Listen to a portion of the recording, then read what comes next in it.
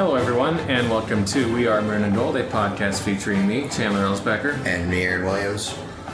Aaron, we've got a lot of concerts we want to go to this year. Yes, sir. And we're gonna end up going to one in about 2 weeks. Yep. Crossing off a big one off the list to see Willie Nelson, see Robert Plant, Alison Krauss, see Trampled by Turtles, and be very excited to go to that. But in the meantime, bands just keep announcing tours. They do. Too many tours. Too many tours. Too many tours, if you want to really say something stupid. Which I do, apparently. Evidently. But I guess we don't have to... We were just going over before we started about just how many concerts there are. Where we got the Rat Boys, we got Tool, we got Queens of the Stone Age, we got the Beths and the National, which by the way is a very weird pairing. I don't think that needs to be overlooked. The Beths kind of go, don't they? Oh, I think they really kind of hard. They got some kind of pop punk, both in terms of they write really accessible songs, but also they sometimes engage in the sort of Offspring, Blink-182, Chugga Chugga stuff. Yeah. Or Paramore, maybe. Yeah. But I like them despite that. But there's too many shows, and we haven't even gotten our tickets to see Mastodon and Gojira. Yep. Which will be another one that will go hard. Will be a good one. Yeah. So we've got too much on our mind for the late summer, but the early summer is nigh. It is nigh indeed. It is hot. And it's also somewhat barren on topics, but this week we don't have to dig as much. We got a lot of content. Very nice. The first thing, we get to fulfill our stated purpose of being a college football podcast. Yes, rare early June college football news. Yeah, the Big Ten has announced their schedule setup for the next few years. It's kind of a mishmash thing where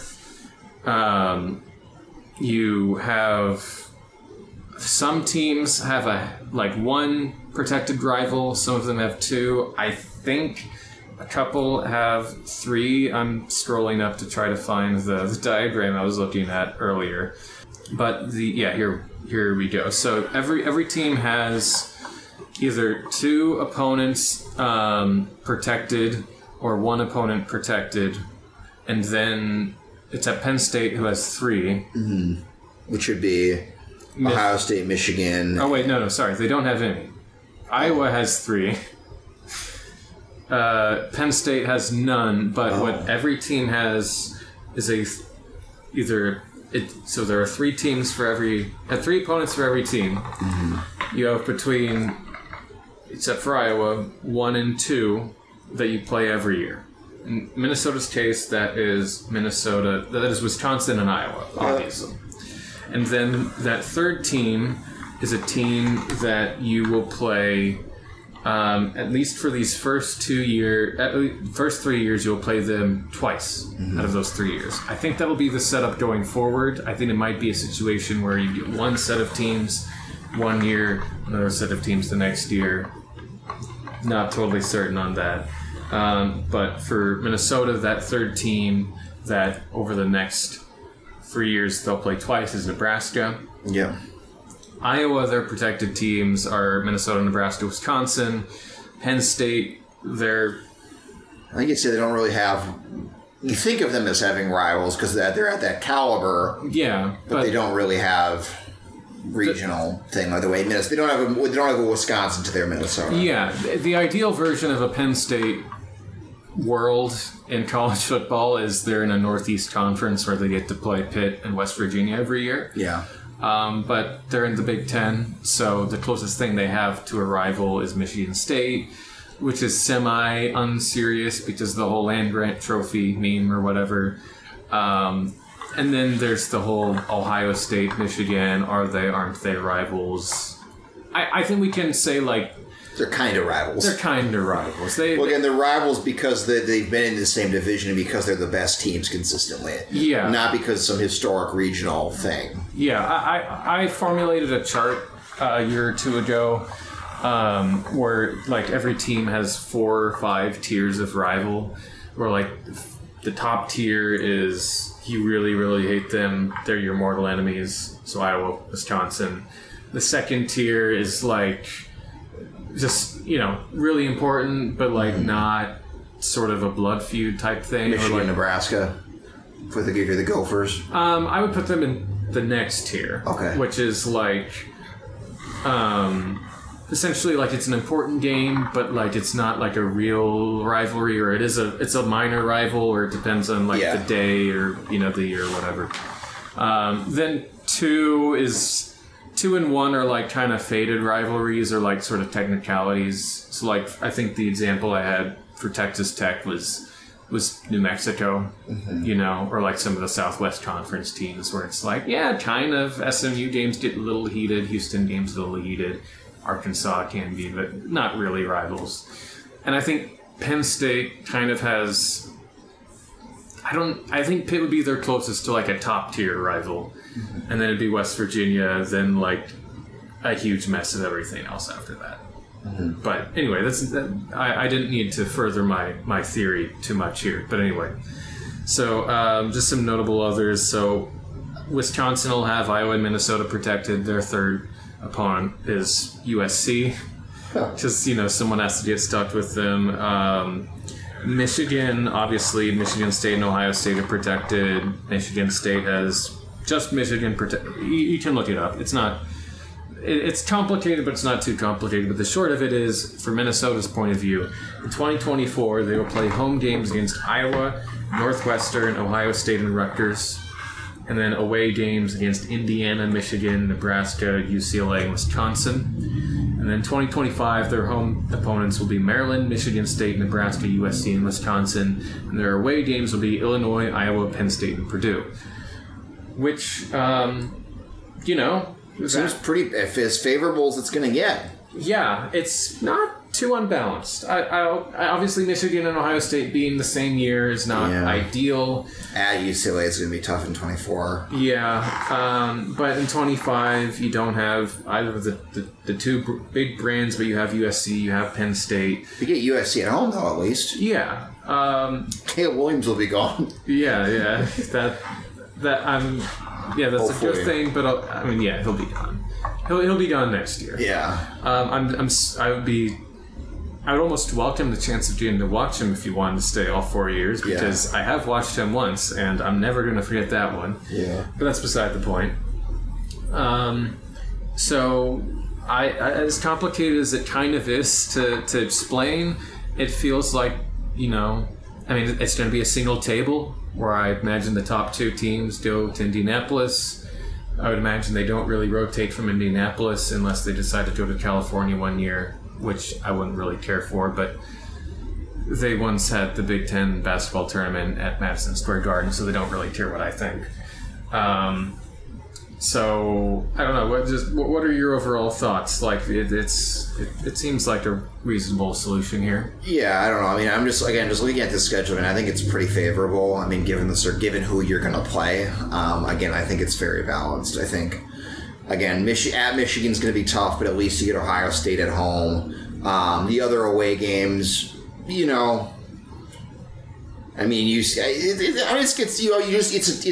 going to be a tough conference, and without the divisions working exactly the way they do now, it's just going to be hard. Yes, pretty much no matter how this goes. But I think the way they sliced it seems reasonable. I don't know. And again, looking at the 2025, who knows what that'll all look like as far as our roster composition or how good we are or whatever. 3 years away, so yeah. But with that in mind, I think the 2025 schedule looks very favorable. When you take Michigan, Ohio State off there, you have a few perennial powers in Penn State, USC to an extent, depending on where they're at. But you got to feel pretty all right about it. I feel like it's about as generous of a draw as you're probably going to get. On the other hand, though, you could say, well, Matt Rule could have things working at Nebraska. He could. Luke Fickell could have things working at Wisconsin at that point. I'm pretty squarely on 2023 Wisconsin, like 500, whatever, just see what happens. But after that, we're on full on, Fear the Badger watch. Yeah. Ryan Walters at Purdue. Could be. 2025 could have things pretty decent. And, I'm skeptical about long-term Burt, especially without Walters. Mm-hmm. But, he'll possibly still have Barry Lundy Jr. as his offensive coordinator. And he had a good year. Yeah, he had a good year. And, Iowa, I would think LeVar Woods would probably be the head coach by then. But I don't actually know that. So it's kind of hard to know, and whether it's Ferentz or it's Woods, I would feel like they're probably continuing to be Iowa. Well, like I said, it's a tough conference inherently, and it's only getting tougher. So no matter who you're going to draw, there's only so many Rutgers might be better too, but. There's only so many Indianas you can draw, Yeah, it's going to be really tough. And we don't know what the exact situation will be. I am, in fact, working on a post that really just kind of needs an edit at this point, where I forecast the future of Gopher football. Mm-hmm. You can get some of my thoughts there in a couple weeks or so. But I will ask a question. We haven't... I haven't liked to acknowledge that UCLA and USC are joining because I don't want them to join. Yeah. Not just as a Minnesota fan who wants... manifested away. Yeah, I just, I like traditional, regional conferences. But I will ask this. So obviously, UCLA, they don't play in Brentwood. They play in Pasadena. Mm-hmm. And... I'm not going to the Rose Bowl until I go to a Rose Bowl game, ideally featuring the Gophers, but perhaps not. You're not as big into football travel as I, but I just, if you're a Gopher fan, all you've ever wanted to see is Pasadena. Yeah. It doesn't really count if you go to see... It does not. But, would you go just to get... just to see the place. It's a road trip. It's California. Yeah, maybe. I got friends out there. I've thought about it. Potentially. I feel like there's other things I could... California and football, to me, it doesn't have the allure. If I'm going to go to California... California doesn't have a ton of allure to me, period, to be honest. But, I just feel like there's places I'd rather see football, like when we go to Tuscaloosa. You know what I mean? Yeah. Well, that's the low hanging fruit, but there's other venues I'd rather see football in. I don't know that I would. If I happened to be there and there was football happening, a Gopher game happening, would I be on board with it? Yeah, sure, I'd go, but it doesn't. So maybe that's the answer. It just doesn't carry that much weight for me going to California to watch a Midwestern football game. Well, even setting aside the Midwestern thing, I've never really thought of the Coliseum as a... obviously it's a historic venue and, you got the torches and the, whatever, but... Never wanted to go there, though. No, not too strongly, and the Rose Bowl has only really been in the context of the Rose Bowl game and New Year's Day and everything. So I kind of agree there. And then in general, you and I don't think are just... I'd like to go to San Diego. It'd be nice. Yeah, I've heard it's great, but LA is not... Yeah. Has never been a place I've wanted to go. Yeah. I missed the opportunity. I had friends, including one or two one that now lives in LA, was in San Diego. And so I had a few friends in San Diego, and... It would have been cool to visit them because that sounds great. Just the weather especially sounds great. In LA, I don't know. Well, I'll just also say for 2024, your non-conference opponents, the Thursday night game will be North Carolina to open 2024, followed by home games against Rhode Island and Nevada. Okay. Rhode Island will at least offer some very nice uniforms. Yep. Nevada won't offer much of anything. It's been anything. They weren't good this year, right? I don't think so. Yeah. They've been good at times, and Kaepernick at one point. Yeah, and even because they were actually really bad this year because they fell off immediately after Carson Strong, Romeo Dubs, and Jay Norvell left. So they still had Toa Taua. They're really good. My favorite archetype of running back, the 5'8" dude who's like 200 pounds or whatever, and can push you around. Yeah. But they had him doing everything. In 2025, your non-cons will be Buffalo, Bowling Green. Oh no. And then at Cal. But we can sort all of that out when we get to it, but we don't have to think about it anymore. Just we have a schedule set, and I didn't think I wanted to talk about it until we got here. So here we are. You have a festival to talk about in a second. Yep. I do want to touch briefly on a sport we don't really talk about much, and that's soccer, which is a Chandler sport. It's not an Aaron sport. Yeah, I dig it. Sort of. You'll. I'll go. I'll have fun. Yeah, you'll go to games and you'll probably watch the World Cup final, right? I think I did. I watched a lot of the World Cup. Okay. So I don't know if I watched the final, but I watched a lot. Yeah, you and I went to Tiffany's to watch the U.S. and Netherlands. But anyway, so I want to talk about Minnesota United specifically in the context of their potential summer signing, specifically one, which Andy Reeder has reported on the last week or so as being closer to likely, or it's.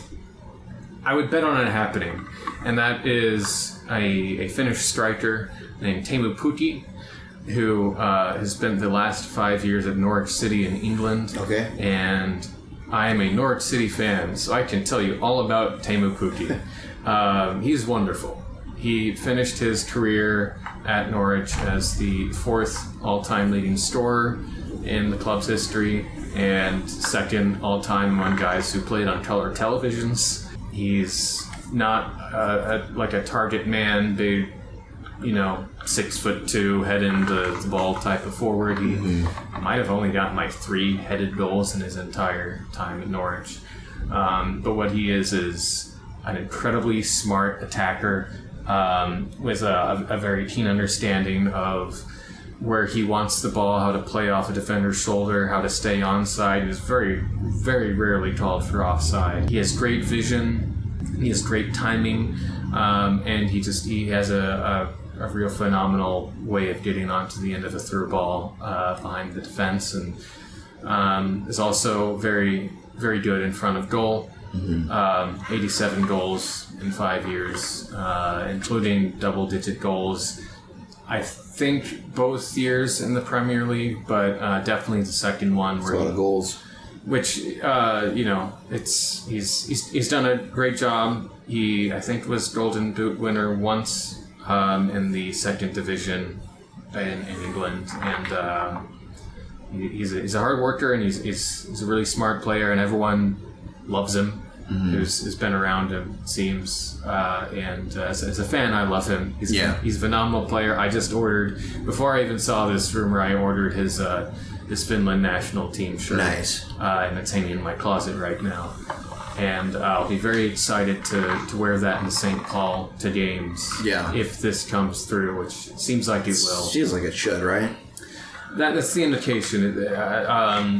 Andy Reeder, he put out a post today suggesting after some of Finland's games this month, he might come to Minnesota and sign a contract, and he would be, even though he's a free agent after June 30th, for some reason MLS roster rules say you can't sign, or you can't play until July 5th. He shouldn't officially become a part of your roster until then. So I'll be at the July 1st Loons game, and that will not be his debut, unfortunately. But maybe it'll be like an unveiling situation. I don't know. But, I will make it my duty to see him while he's here. He'll be playing with his Finnish international teammate Robin Lud whenever Lud comes back from his long-term injury, probably towards the end of the season. I'm looking forward to this if it happens because he's one of my favorite players, and he'll be 10 minutes away from where I live. Yeah, it's awesome. Yeah. And it's the most notable forward coming to MLS this summer. Yeah, right, yeah. Clearly. Yeah. So, everyone be on the lookout for that. I did put up a very tongue-in-cheek analytical post about Pookie at Norwich and the relationship between how thick he had his beard and his hair and how likely he was to perform well on a given day. Mm-hmm. So you can check that out if you want some really deep analysis of that. Of serious adult topics. Yes, very serious. But anyway, that's what I've got on the sport of soccer. Meanwhile, Aaron, as he is wont to do, and as he apparently is going to be a lot this month, is very busy with concerts. Yes.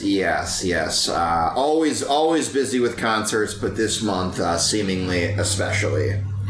And you just got back from a festival in Chattanooga that I suppose I don't actually know who was there, but you will now tell us who was there. I will tell you exactly who was there. Let me find the daily schedule so I can... So I probably wouldn't miss anybody. There wasn't that many people there. Well, first off, what was the name of this festival? So this was the Riverbend Festival in Chattanooga, Tennessee. It's in its 40th year.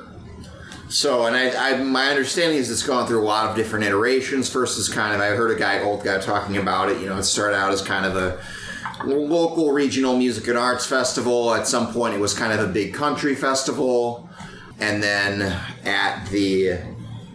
in the last 5-10 years, it's sort of become this sort of mid-sized, all-genre. I mean, you could maybe kind of very loosely call it Americana, but that's kind of pushing it. Very eclectic, just all-genre, fun for the whole family kind of festival. Not camping, so we stayed in a nice hotel about walking distance away from the venue. Aaron's probably too old for camping now. Aaron's never too old for camping. That's festival camping. No. Okay. So in 20 years, you're going to be the old guy. I'm going to be the old hippie that's telling horror stories about Bonnaroo 2016 or whatever. Okay. If that sort of thing still even exists in 20 years. But so it was a cool mid-sized festival. I started out in Atlanta. I flew down to Atlanta because my friend lives there. We had chosen this festival in part because we just both really liked the lineup. There was enough kind of shared things that we liked and thought sounded cool that we could do that. And Chattanooga, we had driven through before. We had thought, oh, wow, that's really pretty. Went all the way to Nashville. And it's about midway between Atlanta and Nashville. It's about an hour 45 from Atlanta without traffic. Then again, Atlanta without traffic, you know. That's an oxymoron. Yeah. So we got there. It took us a little bit longer, obviously, with traffic on Friday. But I got to Atlanta. I went to Cookout. I went to Waffle House. Went to Chick-fil-A. You know, did the stuff. Went to the aquarium, which I think I've probably talked about when I went there previously. The Atlanta Aquarium is awesome. Just huge whales and sharks, and the dolphin show is insane. Second to none, as far as I'm concerned. All 3 dolphin shows I've been to or whatever. But so I went to the aquarium. So at the festival, anyhow, we get to the festival on Friday. One thing that we anticipated, but you know intellectually, but you do feel viscerally once you get there, is that Tennessee in June is very hot. Yeah. And there was no cloud cover, there was no rain, at least on Friday. So we get there for the first set that we want to see.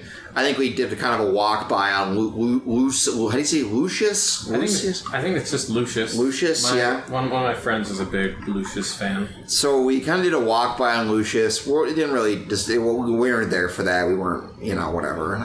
No judgment on it. We wasn't what we were there for. I'm looking at the lineup and I see a lot of things you were there for. Yeah. So we get there at about 4 or 5, and the first thing we see naturally is Jerry Harrison and Adrian Belew from the Talking Heads fronting a 10-piece Talking Heads cover band.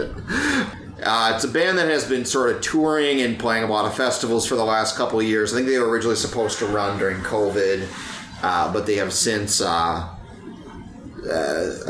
reformed and they're doing that, and that was okay. Definitely some great moments. Belew is just an insane guitar wizard. I've never seen Stop Making Sense, which seems just sacrilege for me.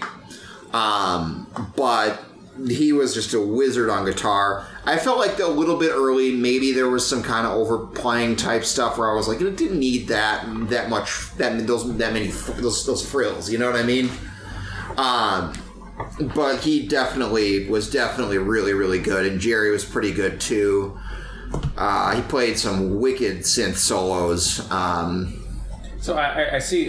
So they're branding this as Remain in Light. Yeah, I imagine it's not entirely Remain in Light. No. Okay. No, there was some Remain in Light. I think they played Cross-Eyed. I think they played The Great Curve. They played Once in a Lifetime. Was great, but it's mostly just they played Talking Heads hits.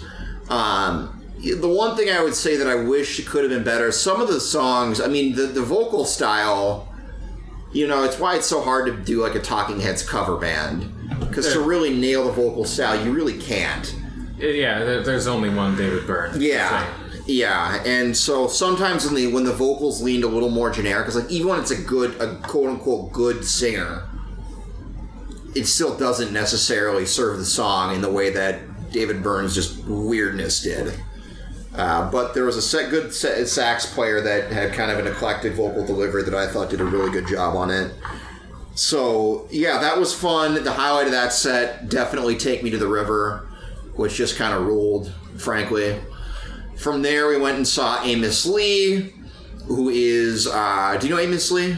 Familiar? I feel like I've run into the song, the name, but I don't think I know anything. So he's kind of an old school sort of Cities 97 acoustic Sunrise, like AAA adult album alternative. He's kind of acoustic singer-songwriter. He had a good band with him, and he has a really nice voice, kind of a soul sort of thing, and his set was pretty good. The bass is way too loud for whatever it's worth. So we saw Amos Lee. He was pretty good, just kind of golden hour as the sun was finally starting to sort of subside. And, it was pleasant, And you listen to his music, and you're like, wow, this is like very... Like when I saw the schedule initially, I was like, this is like a very good match of time of night and act. You know what I mean? Where his stuff is perfect for the golden hour, and they put him at the golden hour. So that was great. After that, there was a band called Coin that played that we were just not really about. I think they're a pop band, and we just we kind of sat far away and could hear it, and were instantly like, no. Just it wasn't our thing.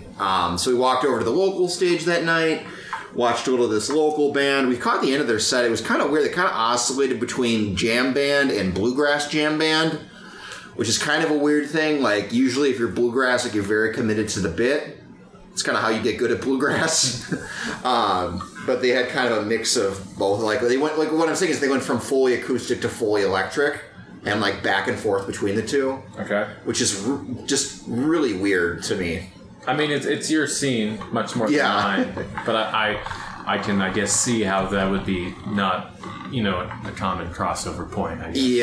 Yeah. There's common reference points, but they really went from bluegrass to rock and roll, and that was kind of interesting. But, so that was Friday. Then we closed out the night. We saw Maroon Morris, who I'd seen before at Bonnaroo a couple years ago. I really liked her last album, and she played a lot from it.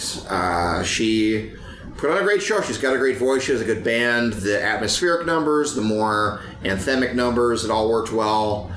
She covered Dead Flowers, which was, Chandler is always a sucker for Dead Flowers. Yeah. I don't know if it was as good as the Towns version, but it was pretty good. She was very, very fun, and I'm really glad I got to see her. It was kind of a good example of somebody I wouldn't, like, if she played a concert here, I think she did last year maybe, like, I like her music, but I'm not going to about to shell out to see Maroon Morris. But I'm at a festival, she's there, I'll go check her out, and lo and behold, I really liked it, Yeah. It's one of the good things that festivals are for. Not only discovery, but also just things you think you're mildly interested that you end up really liking that you wouldn't go out of your way to see otherwise, on a regular tour. Yeah. So that was Friday. Saturday during the day we went to the Tow Truck Museum in Chattanooga. Okay. It's all on my Instagram, everybody, if you want to go see what that looks like. We went to the Tow Truck Museum, the International Towing Museum and Hall of Fame. Some antique stores, did some other stuff. Had some kind of hard stuff happen that I'm not really going to talk about. So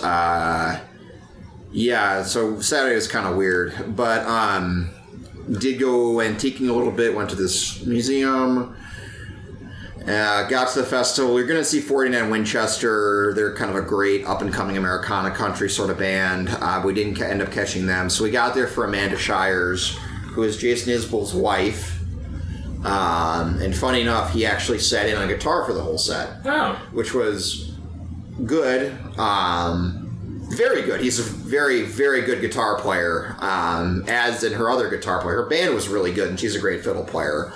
But that was another case of the unfortunate just baking sun. We had to leave to preserve, preserve energy, really. But we saw most of that and heard the rest of it. So that was, that was a good time.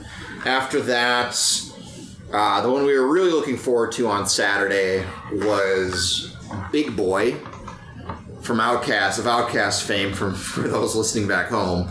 And Big Boy played a set of complete Outkast hits, which, that's really fun. So I imagine Aaron was probably, it's not Outkast in full, so Aaron is not levitating at that point, but Aaron's probably having a great time. Yeah, and it was really fun. They really do have a catalog.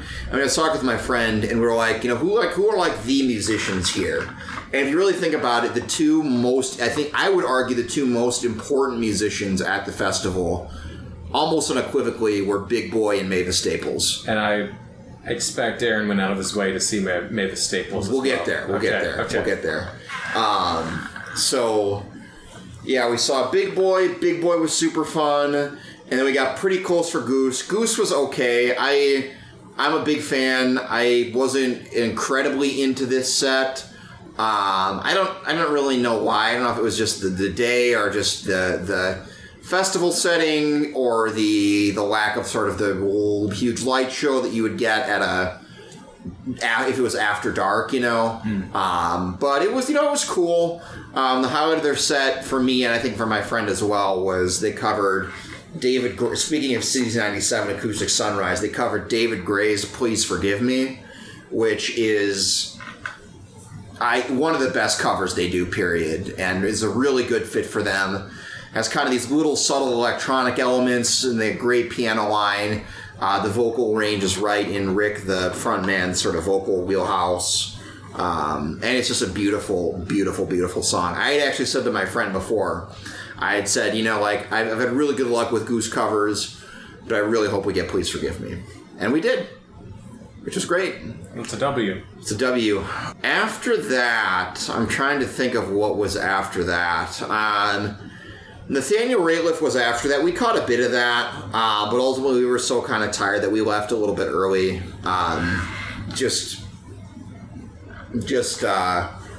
We couldn't really get great spots. Yeah. Because it was all kind of, by the time we got over there, it was all mostly taken.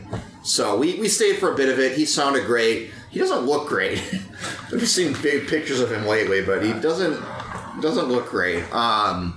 But the band sounded great. They always do. He puts on a fun show, so it was cool to catch what we did. Went back, hung out at a bar, I think, on downtown Chattanooga. Beautiful downtown Chattanooga. And then Saturday or Sunday was the final day on the big...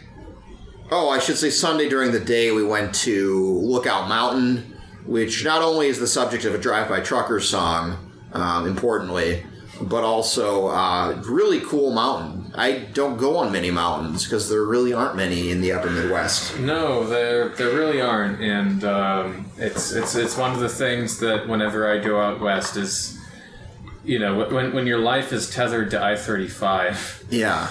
Seeing mountains, it doesn't really feel like you're on the same planet. No, and these mountains the Lookout Mountain was high. I mean, we went way up, and I was, it was crazy because you're up there, and you think it's just you guys and maybe the other people up there, and all of a sudden you hear the chipping, and you realize there's climbers, there's people climbing the face of the mountain. I'm looking at pictures, and the climbers are another class for me. Yeah, it's a different thing than whatever it is that I do. It's basically just it's a straight up thing here, which if you've seen climbers, like they go up the sides, that's how it works. But it is just like it's really steep. It's probably beyond even like a 180. It's like a 200-degree thing at points where you're actually going backwards as you're going up, which is terrifying. Yes, yeah, very terrifying. But so we did that, came back down, got ready, I guess, and then eventually walked over to the festival, had some nice tacos at a local joint in Chattanooga. Go to the festival. First act was Indigo D'Souza, who I only know from maybe opened for the National at one point. On a show I didn't see, so didn't really care. And that was also just in the heat. The heat really is a big factor for the daytime acts. You really got to be invested in the daytime act because it was really hot. Oh, I buy it. Yeah, you just got to be real invested in the act for it to really pay off, just in spite of the heat, And so obviously, you've done Bonnaroo, and that's late summer, early fall. No, that's late June. Okay, so but that's more central in the state, and that's pretty hot though. That is pretty hot, but I do think it probably makes a difference that you were in Chattanooga because that's when you really start getting into the Appalachians, and the elevation is going to be a little bit higher. Yeah, and therefore you're probably a little hotter. Yeah, I don't know the exact dynamics at play. I just know that Bonnaroo is also really, really hot. And actually, Manchester, where Bonnaroo is not far from Chattanooga. Okay. But regardless, anywhere in Tennessee in the middle of summer is going to be. Yeah, I've been in Memphis. It was hot. Yeah, it's going to be really hot. So. Like at Bonnaroo, again, with the daytime acts, you really got to be. So, for us, the Jerry Harrison show, that was an Adrian Belew show. It was very cool in spite of being so hot. But some of the others, we kind of had to sacrifice. We did, just to get shade and whatnot, know. Thankfully, there was ample shade, and it was really nice. The festival's really well laid out. Very family friendly too. It wasn't a kind of a druggy look fest. Not a lot of. There were some drunk people, but it wasn't like this crazy. It wasn't crazy. You know what I mean? And there were a lot of kids, a lot of families. I looked at the artist list, and the fact it's not too big, that probably helps. But also. Yeah. I don't really see an artist here that would kind of engender a big sort of... Yeah. Maybe Les Claypool is going to get all the stoners, but it's a lot of stoner dads, probably. Yeah, it's not young people partying. Yeah, and even, Big Boy It's old people. Yeah. There was this old guy. Like, we saw the VIP, and there was this, like, we weren't in the VIP, but we could see the little elevated bar they had over there. And there was this old guy just jamming to Big Boy. Just singing all the, like, old Outcast had, probably 45, 50 years old. It was very, very fun to watch him sing and dance. But yeah, no, definitely very family friendly, which was cool. So as you get older, you appreciate that sort of thing, So where were we? We're on Sunday afternoon. So Indigo D'Souza, don't really have an opinion on because it was too hot to really fully appreciate. After that, we did see Mavis, and that was the best show of the weekend in my very unbiased opinion. How many times has this you've seen Mavis? Oh, at least 6 or 7. Yeah, I thought so. At least 6 or 7. And it was she was great. She has a very uplifting show that, did you change up the set for more than what I had sort of seen before? Usually it's been a pretty stable set list, and while there were some, familiar numbers that she did, there was also a lot that I hadn't heard or wasn't expecting. She did a little more in the Staple Singers catalog, which is always cool. I always personally, my wish from Mavis is that she'd really do, like, just once a show, like a real, like, 1950s Staple Singers gospel number, like Uncloudy Day or something. But she doesn't really do that. That's okay. Her show is just... She's still a fantastic singer, even if she was sitting down a little bit more, as you would expect, and then her being 83 years old in the 90-degree heat. Yeah. But her guitarist is awesome. Her band is great. I think Chandra Williams is the name of one of her backup singers, who is just phenomenal, who's been with her on and off over the last decade. And yeah, she was just... She was fantastic. It's the most uplifting show in music, I think. I don't know. We were talking, like, there's some cliche about, like, music's gotta, like, move you. You know what I mean? Mm. There's a very basic idea that with music, mediocre music is alright. Like, you might remember some of it, you might like it, whatever. But the best music, I feel like, has to move you in some way. And that can mean a lot of different things. Maybe it just makes you dance. Maybe it makes you sad. Maybe it makes you real happy. Maybe it makes you think. Maybe it makes you cry. Whatever. Like, it's got to do something. It's got to rearrange your brain in some way. Right? And Mavis is just a super like I said, I've used that word 5 times, but it's a super uplifting show. And it does that. It rearranges your brain. You leave it feeling better than you did coming in. And that's why I like seeing her so much, because it happens every time. But this was the best I think I had seen her in a while. I think it was a better set, partially because I was with my friend who's such a big fan of Mavis and the Staple Singers. But I think she sounded phenomenal on this night. So we saw Mavis, then Blackberry Smoke plays. They're pretty much just sort of derivative Southern rock, palatable derivative Southern rock, but sort of derivative Southern rock nonetheless. Yeah, can't get too much out of them. Yeah, I mean, I feel like in the right setting, I could probably be like, and this was close to the right setting, I think, where I could probably be like, well, whatever, I'm at a festival, I'm just going to, drink a beer and kind of nod my head, But their set, unfortunately, got cut off, and thus our night got cut off by a lightning delay. Unfortunately. There wasn't any, it was kind of like you couldn't see any lightning or severe weather, but you knew there was some in the area. So they delayed it, and at that point we were already planning. Our plan was to stay through like half of Trombone Shorty was the last one, and we wanted to see Trombone Shorty. My friend wasn't high on Blackberry Smoke or Les Claypool, who were the two acts prior. So we're just like, we'll just stay through half of Trombone Shorty, because we had to drive back to Atlanta that night. We only stayed in the hotel for 2 nights. Because my friend had to work in the morning, got an early flight, so we ended up just leaving after that lightning delay. I've seen Trombone Shorty a bunch. It's a good show, but it's nothing revelatory, so Ended up missing that because and they did eventually do it, but they didn't start his set until like an hour later than it was scheduled. So even if we would have stayed, we wouldn't have really seen anything. And probably traffic would be even worse. Yeah, and it would just be late. You don't want to be driving that road at midnight. Yeah. So what I guess what I'm saying is it's not only you'd be leaving an hour later, you'd probably be properly on your way hour and a half, 2 hours even later. Yeah. But yeah, that was kind of the festival. So we ended up missing Les Claypool, which I was a little bummed about. I was pretty bummed that we missed Trombo and Shorty, but ultimately, it's okay.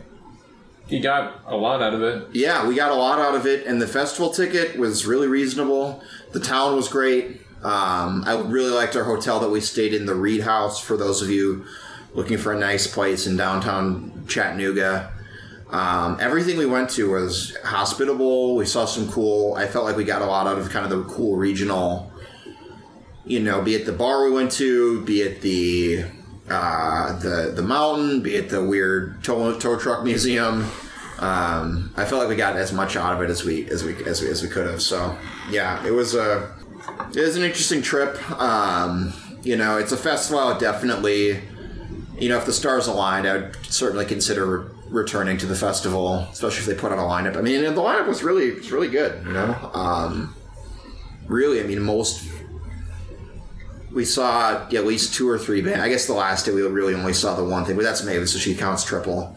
But we saw 2 or 3 really good bands that we liked pretty much every day, so definitely success. Yeah. You said you did Cookout, Chick-fil-A, Waffle House. Yep.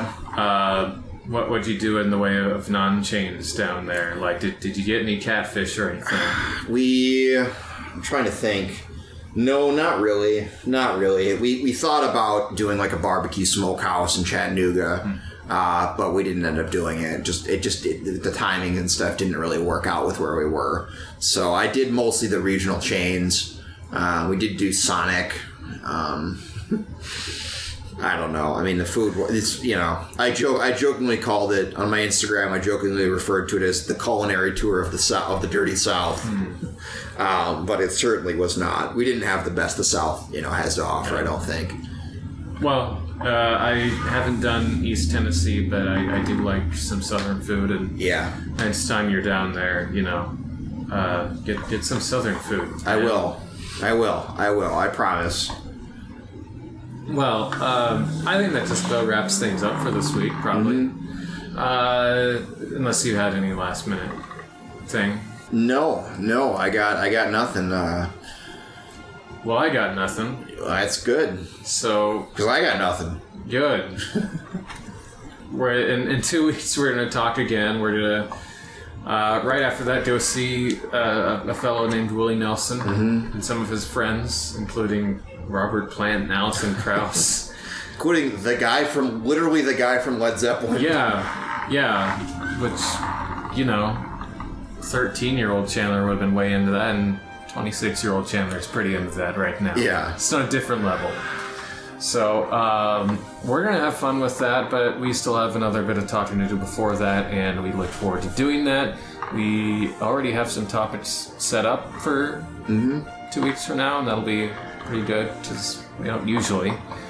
And until then, we hope everyone has a good time, stays inside, stays cool however possible, and maybe eats some nice fried fish or something. Yeah, absolutely.